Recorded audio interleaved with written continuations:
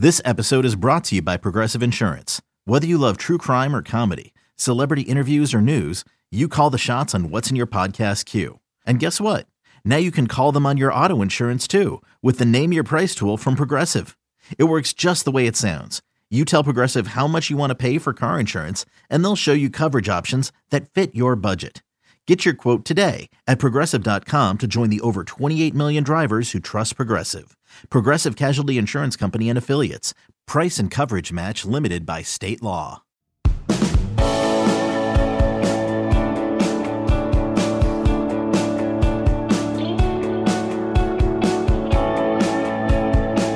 And welcome in. Late Kick is live. It is Thursday night, January, is it the 13th? Yes, it is. The year of our Lord 2022. Jam-packed, high atop downtown Nashville, Tennessee. Forecast does not look promising again this weekend. I got a buddy who's a chief meteorologist in Cleveland. We are currently pacing ahead of Cleveland here in Nashville for total annual snowfall. And look, we're probably going to stretch the lead at some point this weekend. But we got a jam-packed show tonight. Lessons Learned, one of my favorite Tracy Lawrence songs, and it's also what the rest of college football really needs to be doing when it comes to the University of Georgia. There are a lot of misnomers. There's a lot of, I think, total misunderstandings about how Georgia won a national championship. A lot of people look at it and say, well, of course they won. They got a whole bunch of talent. Yeah, they didn't wake up with it there one morning. There's a way that talent got there. There's a way that a lot of the investment got there too. We're going to talk about it all because there's this thinking out there that only 2 or 3 programs in America could ever be capable of doing what Alabama does or doing what Georgia does. It's false. That is not true. It is true that Minnesota is not capable of just blanketly duplicating what Georgia did, but there are a lot more programs out there capable of doing what Kirby Smart just did, technically capable, shall I say, then meets the eye. So we will discuss also the transfer portal bombs set to go off. Some of them have already gone off. Some big names are in the portal. This is just never ending. But right now, you got Caleb Williams out there, Jackson Dart. I'm a huge fan of Jackson Dart. He's in the portal right now. And you got some guys like Mario Williams. A ton of Bama guys have begun the annual exodus out of Tuscaloosa. We're going to talk about all that tonight. Got some intel on where some guys may be leaning. Who knows? There may be some bombs that go off before the end of the program. Speaking of programs out there, some of them just flat out need to step up. I asked earlier today on Twitter, which programs are you tired of waiting on? You could be a fan of that program, or you could just be a college football fan in general and look at Penn State or Tennessee or Texas. We had a bunch of programs named, those were just 3 of them, and say, to varying degrees, it's time for you to step up. Now, some of them have new staffs in place. Other ones have had staffs for quite a while. Is it time to step up? Well, I got about 8 or 9 programs that my answer is yes for. We will discuss that tonight. And more evidence continuing to emerge that 2021 could very well have been the best college football season that we have seen in a generation. Make sure you're following on Twitter and Instagram at LateKickJosh. Format update here. Some of you may have noticed we did not have a Late Kick Extra podcast today. Well, production is shifting right now, but starting, I guess you could say this Sunday. Starting Sunday, we go to what we call irregular season format. We do not believe in off-season, so we don't use the word. But you got regular season, then you got irregular season. Right now, we enter irregular season, which of course means we have Late Kick Live on Sunday night, Late Kick Live on Thursday night, and you will have a Late Kick Extra podcast right there in your podcast feed every Wednesday morning. So if you listen to us just via podcast, Monday, Wednesday, and Friday, that's when you'll have a new product there. It just means we shave 1 show off of each format per week. And that will not be permanent, just temporary, aka irregular season. The other thing that I want to ask you as we dive into the show tonight, let's be responsible about this, and I don't need it right away, but since we're in irregular season, and since I just give you my email address for the whole world to use, joshpate706@gmail.com, and because my Twitter DMs and Instagram DMs are open at LateKickJosh, here's what I want to know from you. When it comes to your show, which is this show, what changes would you like to see? What feedback do you have from this season? What do you want to see more of? What do you want to see less of? If I just put you in charge of production and formatting, what would you change? I cannot promise you that everyone will have their wish granted, but I do want your input. Consider this a Late Kick Town Hall event, and it stretches several days, but I do want to hear from you. So I'm just putting that out there. Do with it whatever you want to. Let's dive into this tonight. Got a nice crisp piece of paper in front of me. And Colin, we may not even start the actual VOD portion of the segment here. But the other night, umbrage was taken by several of our Georgia fans. I was over on Dogs247.com the following day, and I saw that there were a lot of people who were happy with the coverage that we gave the Georgia National Championship, but there was a lot of umbrage. There were a lot of folks rubbed the wrong way, and they were rubbed the wrong way because they did not think that I balanced the show enough. They did not think that I talked enough Georgia. They did not like the amount that I talked about Alabama. They thought that that show should have just been dominated wire to wire by Georgia. And initially, I went porcupine mode, and I quills up. I said, you have no clue what you're talking about. Well, I thought that. I didn't say that. That would have been mean. But I did go back and watch the show. So I do want you to know I listened to you. And I did go back and watch the show. And you know what? You're not entirely wrong. If I could perfectly recalibrate the minutes and seconds that we dedicated to each individual topic, I probably would have shifted about 5 more minutes towards Georgia. It was still at like a 2-to-1 ratio. But yeah, so we did talk a lot of Alabama, and we talked about the rest of the 2021 season. And we talked a lot about Georgia. The first 20 minutes of the show were about Georgia. You weren't totally wrong, though, okay? So I followed it up with this. We're not done talking about Georgia. We don't just conclude the entire recap of the 2021 season in one show the day after the 2021 season comes to a close. And with that in mind, Colin, this is probably your more natural endpoint. What can the rest of college football learn about what the University of Georgia just pulled off? You watched them win the national championship. If you're a casual fan, you probably saw them maybe play a couple times this year. They had the opener against Clemson. You watched them in the SEC championship, maybe the Florida game, a couple other games. You may not have even known the team all that much because they were winning in such dominant fashion. They weren't playing many close games. If you just live in, I don't know, Topeka, Kansas, you probably passingly saw them. And that's probably a compliment to Georgia. But a lot of college football watched them win this national title, and they had different reactions. So I came on the show the other night, and I said something I absolutely mean. I said, I think a lot of college football could learn several lessons from what Kirby Smart just did. Not overnight, but what they just accomplished and what the University of Georgia did. It's not easy to win a national championship. It's really hard. It's not easy to beat Nick Saban in Alabama. I don't care how banged up or young they are. It's very hard to do it. It's very hard to get to the mountaintop of this sport. Now, I said that, and then I followed it up with saying there are other programs out there technically capable of doing what Georgia just did. And there was what I said, and then there was what some people heard me say, which was entirely different than actually what came out of my mouth. There's been this common refrain anytime you want to praise Georgia and you want to also say other programs are capable of doing what they did, and the refrain is essentially, well, yeah, of course Georgia won. They had 19 5-stars out there. It's easy to win when you got all that talent in-house. It's aggravating to me. It's really, really aggravating.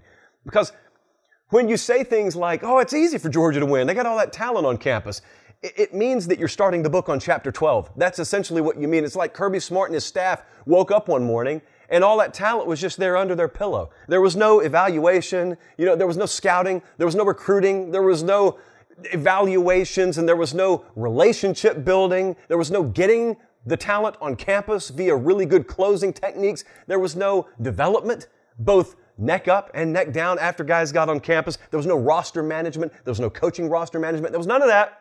It was just, oh, look, all the talent's there. How do you think the talent got there? How do you think a program like Georgia gets all the talent there? And then my follow-up question, when you answer that however you want to, is, do they have the patent on that? Does Alabama have the patent on it? Some people would lead you to believe, yes, there are only 2 or 3 programs out there really capable of doing it at that high level. I call BS on that. There may be only 2 or 3 programs currently doing it at that level. I don't think the limiting factor is whether other programs are capable. I think the limiting factor sometimes is whether they're willing to go over the cliff and do everything that it takes to win. Some people walk in and they see Georgia out there, and it's like this full garden. You got all kind of different vegetables, everything you could possibly want, and you say, oh, of course no one goes hungry here. Look at all this food available. And you have no clue what the harvesting process was. The rest of college football could stand to learn a whole lot from what the University of Georgia just did. Their last title that program won came before I was born. So this is not a given there. This is not the norm. It's not their birthright. They don't do this every 2 or 3 years. Something changed. Recently, something changed. Just as it needs to change at several other major programs out there that have underachieved for quite a while. The lesson for other programs is not in the product. I'm not asking you to wake up and look at Georgia currently. I'm asking you to look at what they were focus on the process that it took to get from where they were to where they are now. Of course they're dominant now. Of course they're a monster now. I'm not asking Tennessee or I'm not asking University of Texas, can you be that overnight? I'm asking, what did Georgia do and what about what they did to become what they are you incapable of?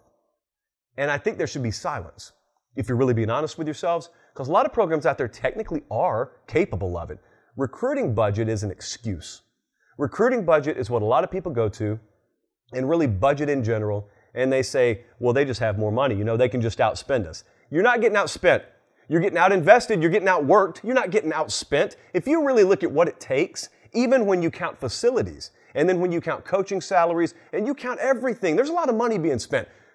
But really, when you talk about what it takes purely financially to operate at the highest level of this sport, it's nothing that several other programs out there could not technically afford. You're not getting outspent. You're getting outinvested, and you're getting outworked, especially. And then you get the product, and you want to look out the window and tell your fan base, the system. You know, it's the system. It's just they've got money we don't have. They got resources we don't have. No, look in the mirror. They got something inside themselves that maybe you don't have. How important is winning? Like I would ask this, if I were a fan right now of a major program, I'm not talking about Akron right now, I'm talking about major programs, I would watch Georgia, and then I would look in the mirror and I would ask myself, how serious is my administration about winning? How serious is the president of my university about winning? How serious is my athletic director about winning? And then I would ask, is winning just a bullet point when they do donor dinners and fundraising and when they have a mic in front of them? Is it something they say, or is it a core foundational value and principle? A lot of people meet the former. Not so many meet the latter. Not everyone needs to win. They kind of want to win. It would be nice, be a nice cherry on top of the efforts that they put forth. They don't really need to win. Georgia decided they needed to win. Alabama long ago decided they needed to win. Ohio State, they decided they needed to win. Clemson decided they needed to win. And they do what it takes to win. If money alone were winning titles in college football, the trophy would never leave the state of Texas. You're not just getting outspent. You're getting outinvested. Investment goes well beyond just finances. Investment goes well beyond the word no. There are a lot of no's that you used to get in Athens, Georgia, that when Kirby Smart walked in, he made change to yeses because he came from a place over in the Central Time Zone in Tuscaloosa where they don't say no to Nick Saban. And he walked in and he said, look, Mark Richt didn't get it done for you here, but it wasn't all him. It wasn't all him. See, you watched him on Saturday. We in the coaching community knew that Monday through Friday he had one hand tied behind his back, and that's because of you. I can't have that. I can have it and win you 9 games. I can't win championships if you don't give me everything Nick Saban has. The no's turned to yeses because Georgia decided they didn't just want to win, they needed to win. They had to win. So whether it be Texas or Texas A&M or Tennessee or any of a number of other programs, you can put Florida State in there, how badly do you need to win? Because if you need to win, you'll find the money. You'll find the money to fit the bill for all the facilities. You'll find the money to fit the bill to beef up that recruiting budget. You'll find the money for 5 extra off-field analysts or an overhauled nutrition staff if you need it. There are many, many different compartments that Georgia has now checked that they use and just did to win a national championship. It's not that your program is totally incapable of it. It's just that they haven't decided to go over the cliff. They've gotten close to it, and they've looked over and they go, whew, that's a long way down. Georgia looked and they jumped anyway. They kind of built the parachute on the way to the ground. Well, I will tell you this. We put that graphic out every year. I think Brad Crawford keeps up with all the recruiting budgets, and he puts that graphic together every year. For a few years now, Georgia's had the #1 recruiting budget in the country. And Georgia fans celebrated, as they should. You're looking at it right now if you're watching on YouTube, and that's a big discrepancy, by the way. Georgia's sitting there at $3.6 million. This is for 2019. 2020 was all out of whack because of COVID. 2021 numbers will be out in a couple of months. But look at that. They spent over $1 million more than Alabama did, and then Tennessee's there, Clemson's there, Arkansas's there. That's the price just to compete in recruiting in the South. But I want you to ask yourself, you look at that $3.6 million figure now, knowing what just happened. How do you feel about it? Because I remember vividly when this graphic was put out, a lot of people laughed at it. A lot of people said, oh, look at that. You're outspending Alabama by $1 million, but you can't beat them on the field. You got $3.6 million tied up in recruiting budget. You got 0 national championships to show for it. You win one of them, it already probably in the last 48 to 72 hours has paid that off tenfold. and we'll pay it off 50-fold and 100-fold. 3.6, can you imagine having everything else in place, but as a program looking and saying, I don't know now. I'm willing to spend 1.7 on recruiting, but 2.4 or 2.8, oh, that is semantics. That is a rounding error. That is an office supply budget within the context, not of my salary, but of what the windfall is. If you win a national championship, I don't think the folks at Georgia are fully realizing it until right now, really what that means. They could theorize it. They could get an economics professor to project what it would mean. Wait till you see the cash windfall for that university and that community and the state. I got reps from Academy Sports and Outdoors telling me, we've never seen anything like this. From Macon to Augusta to Savannah to Columbus, there are people snaking around our stores to buy this national championship merchandise. That's just the merchandise aspect of it. The donations go through the roof. Enrollment goes through the roof. You got folks all over the place. You got a kid in Nevada, probably grew up in Reno, couldn't find Georgia on a map 2 years ago, that all of a sudden, believe it or not, because he sees the success of the football program, wants to enroll. And he's an aerodynamics major, a physics major, and previously Georgia wouldn't have been on his list. You would be stunned at the impact. The economic studies that are done for programs that take it to the next level in football, it's insane. And I say all that to say, stop dragging your feet on recruiting budgets. Spend the money it takes to acquire the talent. That's what I'm trying to say to a lot of programs that drag their feet on this stuff. And spend the money. Write the check. Don't brag about how deep your pockets are if you're not willing to come off the wallet when it counts. No one cares what your endowment is. No one cares how rich your boosters are if you're not willing to write the check to actually keep up. No one wants to brag about how much money they have when they finish 8-4. No one cares. It doesn't mean anything. To me as a fan, or to him as a fan, or her, it doesn't matter to us. We wish we had that money. If we had it, we'd probably spend it differently than you, which may be partly the reason why we don't have it. This is not an economics class, but it is a testament to what they did at Georgia and what is capable of being done at many more programs than just 2 or 3 if you really decide you need to win. Instead of just deciding winning, hey, it'd be nice. Maybe one day our ship will come in. You got to swim out and you got to drag that thing in, or you got to build it yourself, kind of like Kirby Smart just did at Georgia. By the way, that does not conclude our Georgia coverage for the rest of the spring. We're not immediately shifting towards spring mode. We will talk Georgia a lot, so don't worry. To all my friends over on Dogs 24/7, don't worry. I have heard you. Your words have been headed of, heeded. It's an inside joke. If you get it, you get it. But look, please learn the lessons. There's not just 1 or 2 programs who can do this. Please learn the lessons. I want to go back to what I was just talking about, because that's not a lie. There are Academy Sports and Outdoors locations all in the state of Georgia that opened up right after the national championship game, and we got feedback from a number of the stores, and it's true. You don't have to get feedback from Academy. You could have just gone on Twitter and seen the videos of these lines just wrapped around these stores waiting for them to open up.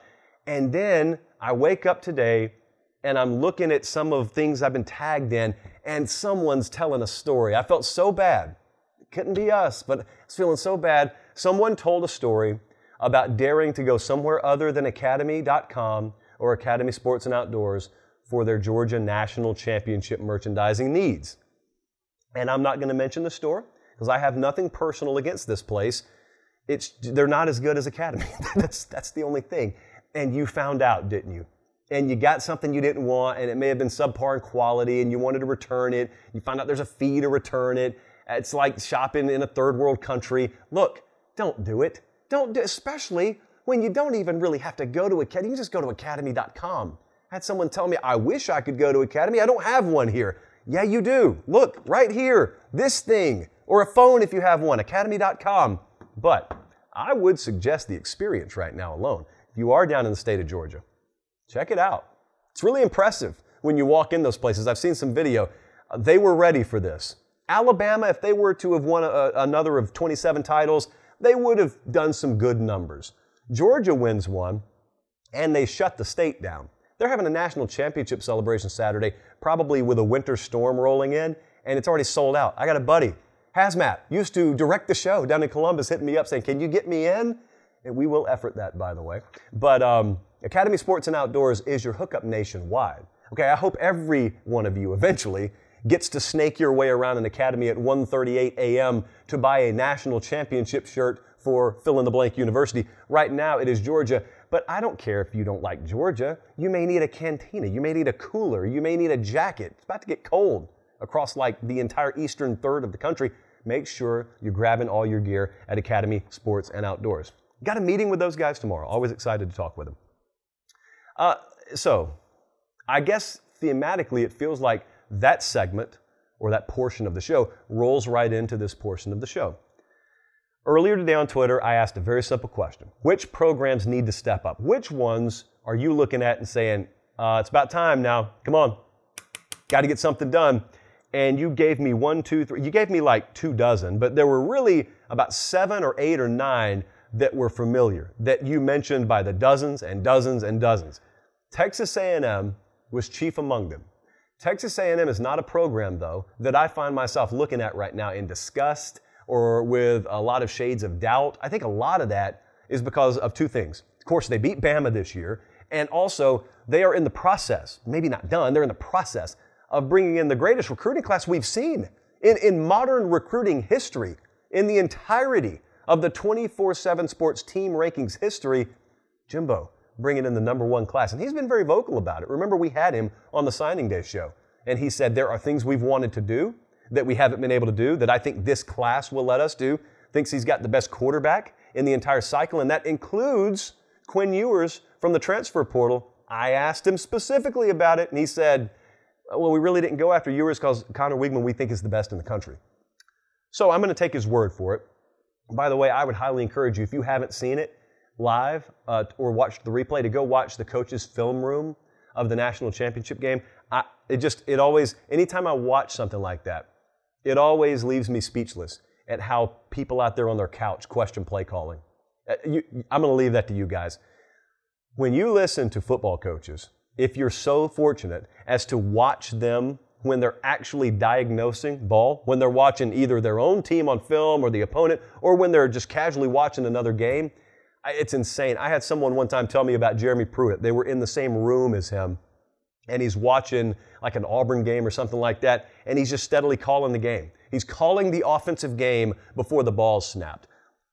There's a level that even the informed fan thinks on. And then there's like 17 stories, and way up there, even the coaches you would consider just mediocre they're an entirely different level of the atmosphere because they've watched it for so long and they've lived it for so long. Anyway, side note, that was a fascinating product ESPN put out. Texas A&M, though, sure, it is time, but it's almost like you forget they only, quote-unquote, only won 8 games this past year because it seems in so many ways like the season was more successful. And I also think people are looking at it and saying, yeah, we lost Haynes King, lost our starting quarterback, we did what we could do with Zach Calzada, but really, you're banking on the future. And so you know you've got the coach you want, you know you got the staff you want, you know you now have the talent coming in that you want. So yes, I will agree with you guys. Sure, it's time. You know, Jimbo's already halfway through that contract, entering, year 5? I was on with Chuck Oliver today, and he said that. It almost took me by surprise because it still feels like Jimbo just got there. It feels like Jimbo's been at A&M way less amount of time than Kirby's been at Georgia. To me, that's how it feels. What about Texas? Now this one, you get a little bit more of a clenched fist when you talk about, and your knuckles whiten a little bit more. Yes. Now this has kind of permanently been the state of affairs around Austin for a long time. Yes, it is time. And I think most of college football, unless you're a direct rival of Texas, is looking at them and thinking the same thing. Regardless of who the coach is, what you always know in the back of your mind, or at least you think you know, is they got enough talent to compete. Now, I would counter with the fact that I think that's been a little overblown as a talking point. It's one thing to bring in guys with stars next to their name. We're in that business, okay? We are 24/7 Sports, so we are the company that puts the star grade next to the names. There's a ton of legwork that goes into that. I would put my name against the reputation of those individual star grades and rankings, but my point is, when you see a school like Texas, you can either look at the roster from like 30,000 feet and say, a lot of former 4 and 5 stars there, or you can zoom in a little bit and understand, is the talent evenly enough dispersed? Do you have enough of that developed, important word there, 4 and 5 star talent in every position room, Or is it disproportionately tilted towards one or two rooms and you're perilously thin in another room? You know, that happens all the time. That's why you got to know more than just the team talent composite. Like, we do that on the website, and it's an important thing to know, but you got to know how to interpret that. Like, I'm a weather nerd, so I'm looking at the GFS and the Euro. You got to know how to interpret that model data, or else you'll believe that 17 inches of snow is going to fall in like, I don't know, Charleston, South Carolina next week. You got to have a little bit more of your own brain working. Well, with Texas, even having said that, no one wants to hear an excuse about Texas, nor does Steve Sarkisian for that matter, nor does his own fan base. They want results. Now, to me, I've told you many times, Clemson and Texas, the two most fascinating programs to watch as the spring and summer approach, because those are the two programs that a lot is expected of, and especially with Texas, they're overhauling everything there. That will not look like the same team. I cannot promise you a different looking record. I can promise you that's a totally different looking team in spring. And then especially when we get to the fall, you know, they got Alabama coming in there. I'm thinking week 2, they got Alabama coming into Austin. That'll be fun. What about the Pac-12? We got the screenshot, right? So when I put this question out earlier today, I want to say it was Matt Prem out with Oregon, the Oregon site we have on the West Coast. He said, yeah, there it is. So I said, who needs to step up? And he says, can we just say the Pac-12 and end this discussion? If college football could get Oregon, USC, and Utah to all be at 10 wins or more and play at the same time that way, combined with Stanford, Washington, UCLA, Oregon State, and Arizona all bowl eligible, we'd all be better off. Is that so much to ask? Really think about that. He's asking for 3 programs out there. Let's just say, for the sake of argument, Oregon, Southern Cal, Utah. He wants them to be 10-win caliber programs. Of course, in any given year, that means one of them is a playoff contender.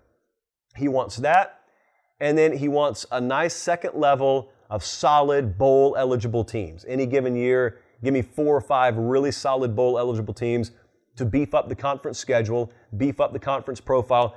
You know, that is not so much to ask. You got Lincoln Riley coming in at USC. We think, and I'll talk about it later in the show, that Caleb Williams will come in there as, you would presume, the starting quarterback once he arrives. At the worst, you got Miller Moss there. But they've made moves. I mean, they're dead serious at USC. Dan Lanning is walking in at Oregon. Dan Lanning is walking into a very good roster situation there. Dan Lanning also knows the name of the game is about talent acquisition first and foremost. He just came from a place at Georgia where he learned that. We spent the first 15 some odd minutes of the show tonight talking about that. So there's no reason to believe from a personnel standpoint Oregon's going to fall off. No one has any way of knowing how Dan Lanning will perform as a head coach. I have reason to believe you should believe in him. I have endorsed it, and we all know how much that's worth. I've endorsed the move. I'm excited to watch it, though.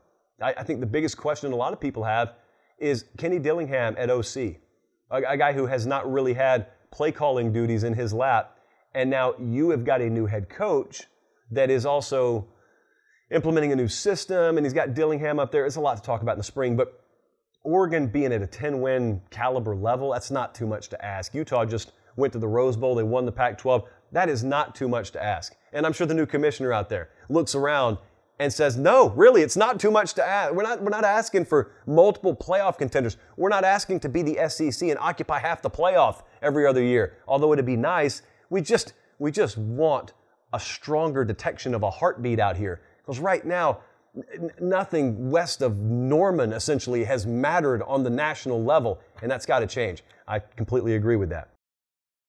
Introducing the Two-Way V4, where groundbreaking fuel cell technology meets fresh foam cushioning for the ultimate performance. With Fuel Cell, each step feels explosive, delivering unparalleled energy return. Paired with fresh foam, experience maximum comfort throughout the game. Its lightweight textile upper offers support and breathability without sacrificing agility. Whether you're hitting the clutch shot or locking down the opposition, the Two-Way V4 gives you the tools to play at a high level. Learn more and purchase the Two-Way for yourself at newbalance.com.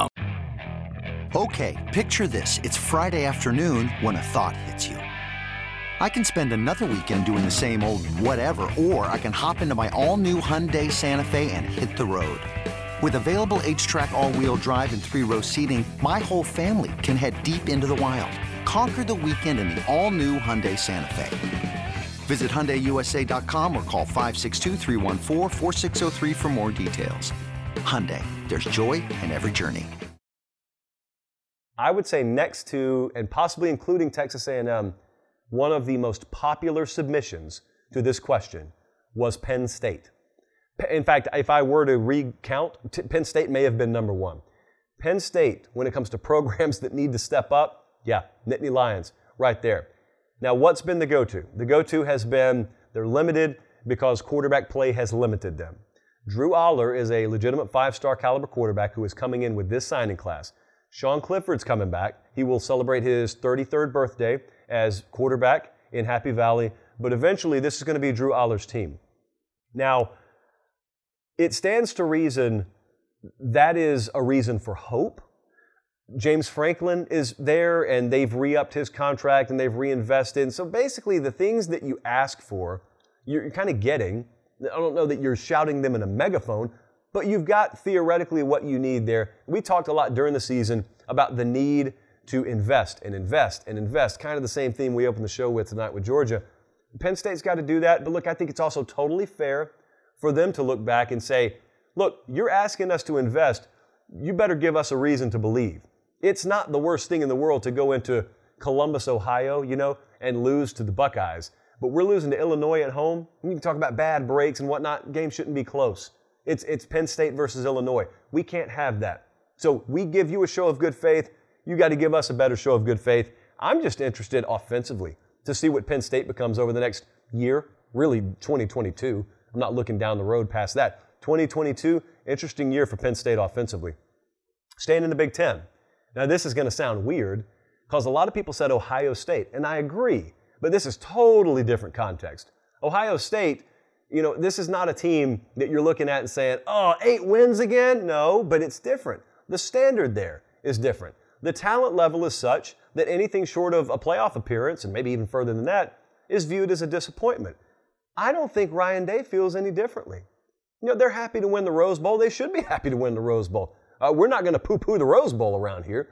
But when you look at all the offensive talent they have, and you've been told elite quarterback play, elite perimeter skill play, you got TreVeyon Henderson in the backfield, good solid offensive line, those are the things that win in college football these days.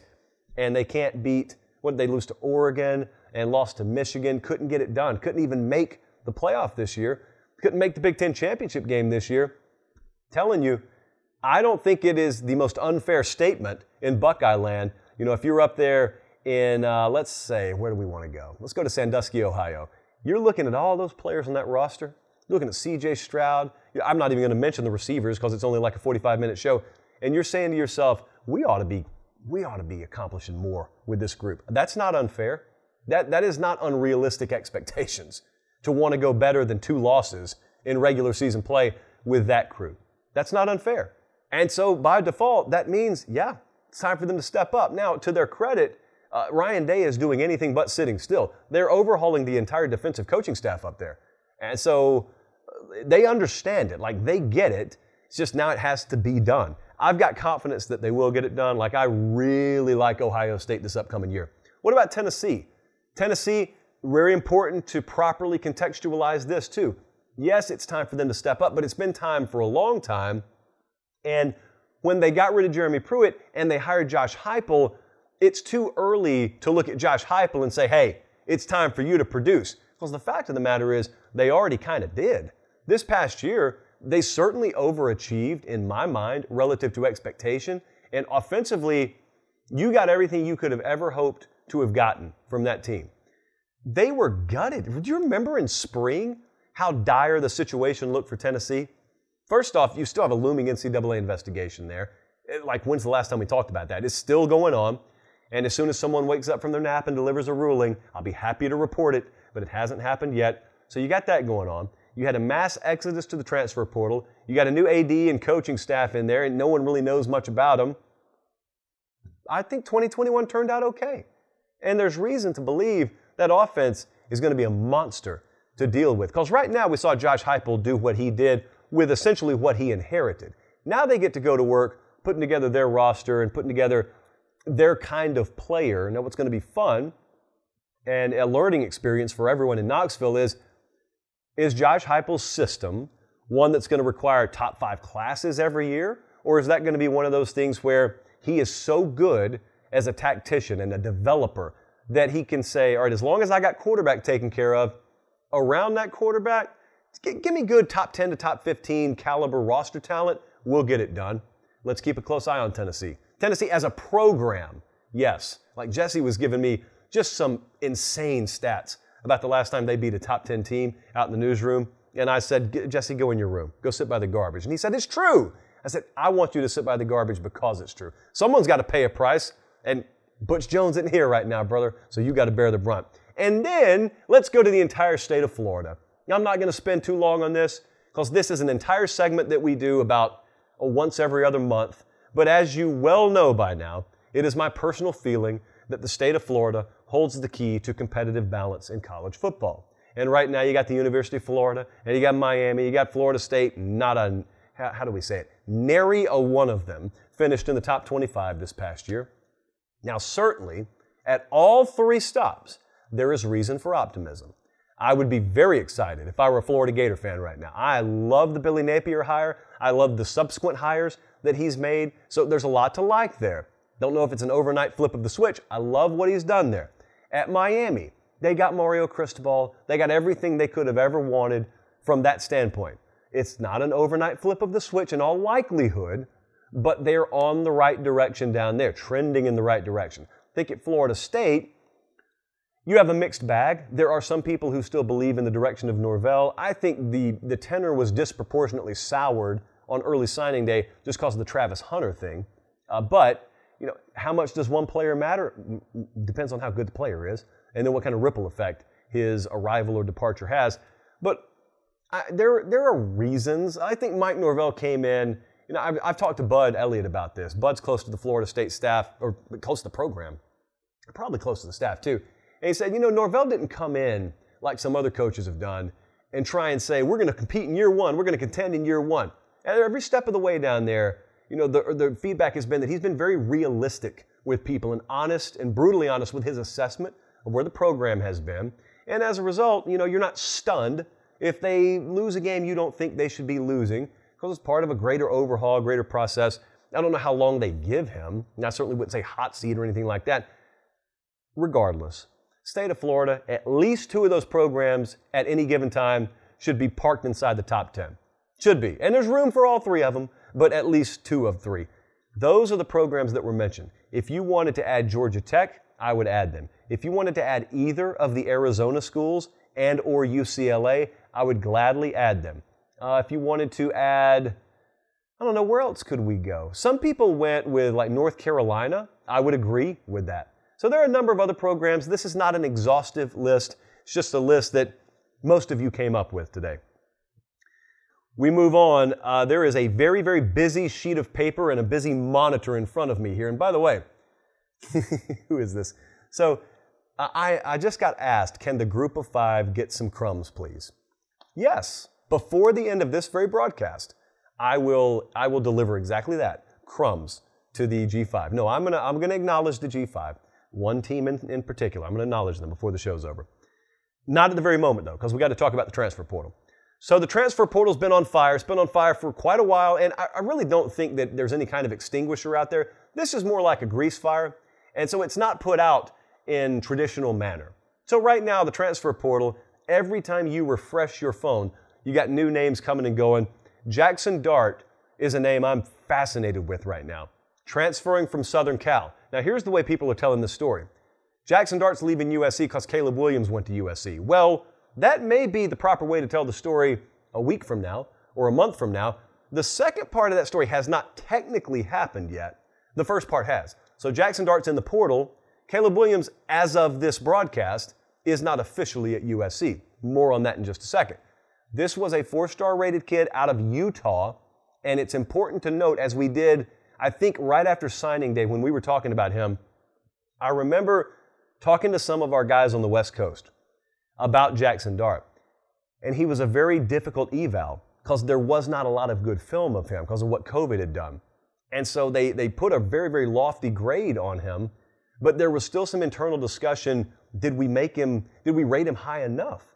And he went to USC and immediately started making noise in fall camp out there. He's a good player. He's a really good player. And right now, I think as of this moment, he's in Norman. So he's been visiting Oklahoma. Ole Miss is heavily involved here. Now here's what's fun. Jeff Lebby, who was Lane Kiffin's offensive coordinator, he is now at Oklahoma. And so if this is down to OU and Oklahoma, and there may be other programs involved, TCU may have been involved, but if it does come down to Norman or Oxford, you got a guy who was the OC for Lane Kiffin 15 minutes ago, probably trying to negative recruit against Kiffin. That's probably what's got to happen there. It may make you want to wash your hands or take a shower to think about, but that's kind of the way the coaching carousel meets the transfer portal in this day and age. Also, Mike Trigg, the tight end who's transferring from USC, also on a visit to Oklahoma today.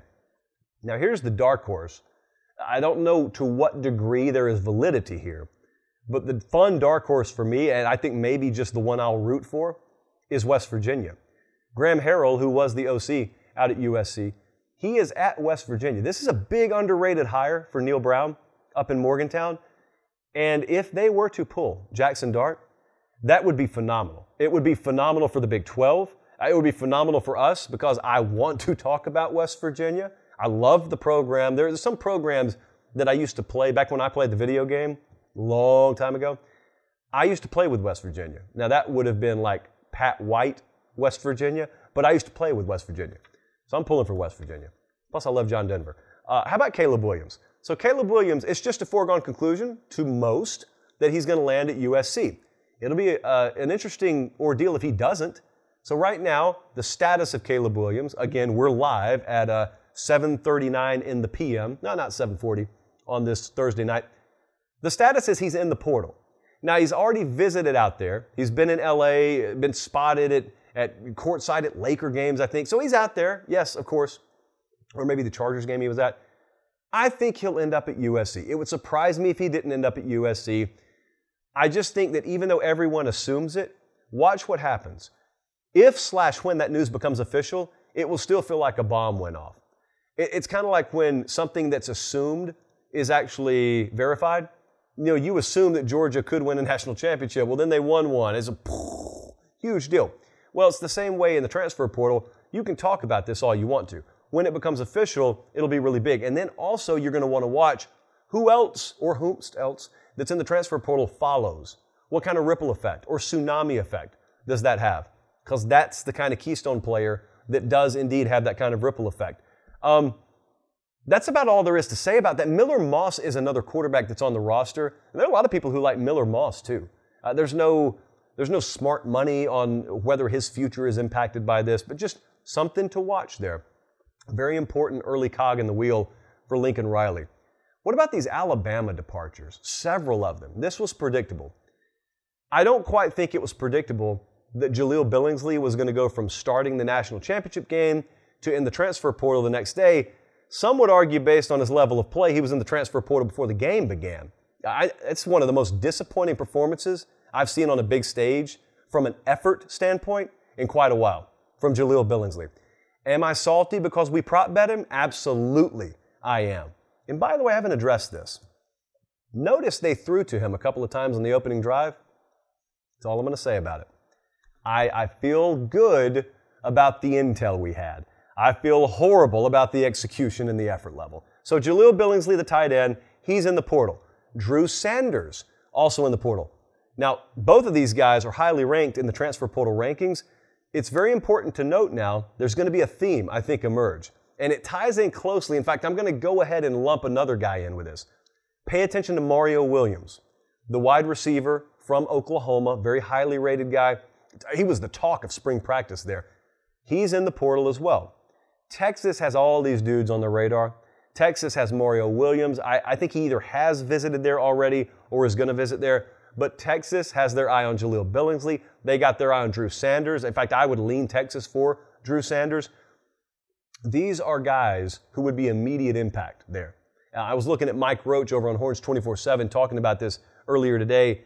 I would choose to view these guys not as a package deal, but I don't view them individually. I think you could have multiples of this group. And then also, you got a guy like Shane Lee transferring from Alabama. Jalen Moody, linebackers, both of them transferring from Alabama.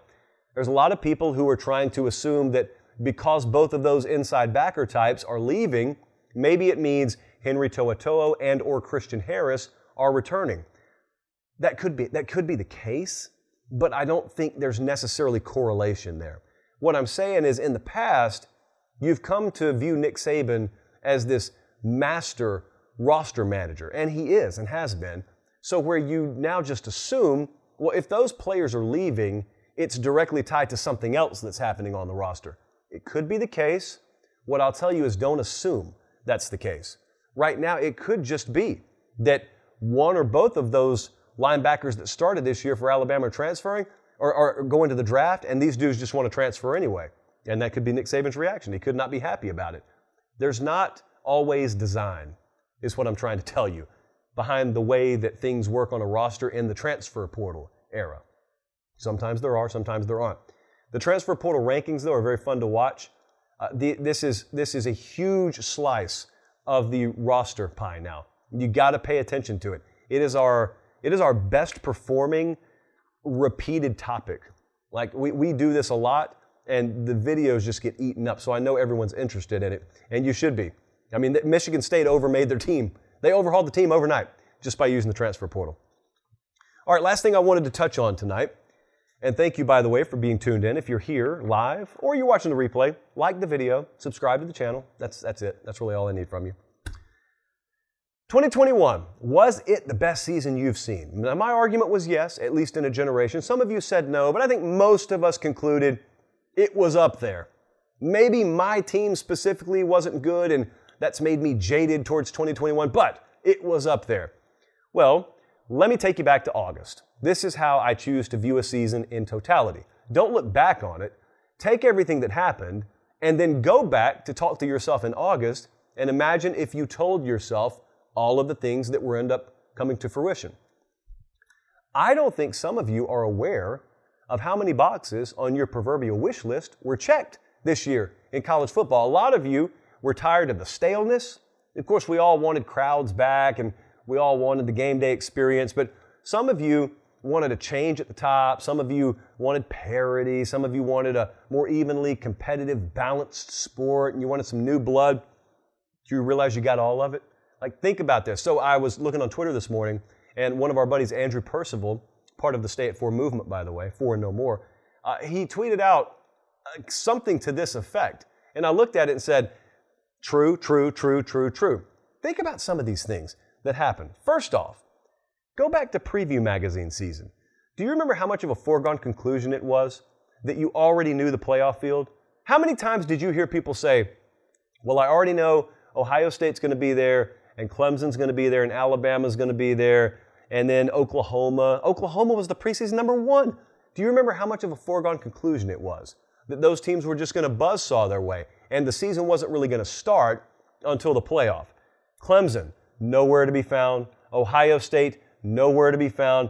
Oklahoma, nowhere to be found. Not only that, guys, none of them even played for a conference championship. Go find me odds on that from August. If I were to tell you nothing more, as a matter of fact, in August, then OU and Ohio State and Clemson, they're not even going to play for their conference championships. You would have said, game on. You would have said, wow, this thing's about to be crazy. And it was. Then what if I followed it up and I said, hold it, not done yet. G5 team's going to make the playoff. You would have said, wake me up, I'm dreaming. So you're telling me all the big boys are going to fall, not even play for a conference title, and now you're telling me a G5 team's going to make the playoff? I don't even care who it is. You'd probably assume Cincinnati, and you would have been right. I don't even care who it is, though. Yeah, all the big boys are going to fall, and so the giant cedars are going to be toppled, and then a former little sapling is going to rise up. And I would have said, yeah, that's absolutely what's happening. In August, this would have totally freaked you out. But you got conditioned to the possibility as the year went on, and so it felt a little sanitized when you ended up getting it. That's why you need to view it from the perspective of August. Then, what if I were to tell you, I'm still not done? Someone's going to win a national championship who has not done it in this millennium. Someone is going to end a multi-decade drought in winning a national championship. Now, you may have guessed Georgia. You may have. Or you may have guessed, at that point, Michigan, because if I were to have told you Ohio State's not even going to win the Big Ten or play for the Big Ten title, you assume, okay, well, everything's in play now. Maybe it's Penn State, Who knows who it is? Maybe it's Texas. It ends up being Georgia. This was a multi-decade drought that just got ended. Now, you may look at him and say, oh, big deal, Georgia's a powerhouse. Guys, they hadn't won a title since the early 80s. It's a huge deal. You wanted a shakeup. You wanted that trophy going somewhere other than Clemson, South Carolina, or Tuscaloosa, Alabama. Well, it did. And it did in the same year that the other big boys, aside from Bama, didn't even make the playoff, and a G5 team did, but we're still not done. Do you remember how great this regular season was? This regular season was off the charts. The state of Michigan alone is like a perfect promotional billboard for how great this regular season was. Think about Michigan State. Over/under preseason win total, 4.5, and they go into the Ohio State game already, I think, with 9 wins. They end up a double-digit win team. And Michigan State, we're at the game. We were at the Michigan game when they upset Michigan and they stormed the field. And it was an incredible experience in East Lansing. There was so much weight that was lifted off the shoulders there. It's not that they hadn't done it in a long time, but it's that this was packaged with sort of a new era there, and it was the Mel Tucker era. This was not a year they were supposed to be able to do that. They beat Michigan in a year where Michigan ended up going to the playoff. Like, how crazy is that? Which brings me to my next point. Yeah, Michigan State had a great year. Dude, Michigan went to the playoff. The state of Michigan, just in and of itself, had its own little mini Renaissance season within the larger aspect of a Renaissance season. Michigan State and Michigan were about as good as college football regular season this year got. Now, it got to a point where, Michigan State runs up on Ohio State, and they're very ill-equipped to deal with that speed in the secondary. Michigan runs up on Georgia. They can't handle the physicality. That doesn't take away from how incredible the regular season was. Like, no one who was in the house, you're watching the B-roll right now, I think that's from the iJosh. I shot this. That's at the big house. That is Ohio State and Michigan. We got the snow coming down sideways, and those folks finally exorcised the demons, and they stormed the field. It took forever to get out of there. Do you think they forgot that because they couldn't beat the University of Georgia? I think everyone just said, oh, well, Etch-a-Sketch, just erase that memory from my mind. Like, it doesn't matter to me anymore. No one thinks like that. It was incredible. Also, we're not done yet. Yeah, we're not done. As incredible as that was, for those of you who still didn't have enough new blood in the conversation, need I take you to the ACC? Need I take you to the Pac-12? Because that's where we got 2 brand new conference champions. In the ACC, yeah, Clemson didn't play for the title. Well, that means 2 unfamiliar programs did, right? Wasn't Miami either. It was Pitt and it was Wake Forest. And by the way, Pitt makes it there on the strength of a Heisman Trophy finalist in Kenny Pickett, and they win the ACC. And Utah just skull drags Oregon not once but twice to win the Pac-12. I don't know how much more people wanted. When I asked the other day, was this one of the most incredible seasons or the most incredible in the modern era, a lot of you said, oh, no, I don't think so. What more did you want? I didn't even mention Baylor. Baylor came out of nowhere, led by a coach that I think is headed towards stardom in this sport. And you look around and you're like, what more did you want? Did you get fooled by the playoff? I think you did. I think some people are still struggling with properly defining the value of a season, and they're waiting for the playoff. And I'm telling you, you ought to define the value of a season before the playoff even begins. Define it, because we define the value of college football seasons by what the regular seasons bring us. Look at that. G5 team makes the playoff. Clemson, Oklahoma, Ohio State, nowhere to be found. You got a team that hasn't won titles in multiple decades winning one. You got the state of Michigan, just a microcosm, state of Michigan. I can expand well beyond there. You got Utah winning the Pac-12. You got Pitt winning the ACC. 2021 was incredible, and you'd be hard-pressed to convince me otherwise. Thank you. That's our show tonight. For producer Jesse, for director Colin, I'm Josh Pate. Thanks so much. Hey, weather permitting, about a half foot of snow coming to Nashville again. Weather permitting, we'll be here Sunday night. Everyone cross their fingers. Until then, have a great start to your weekend, and God bless.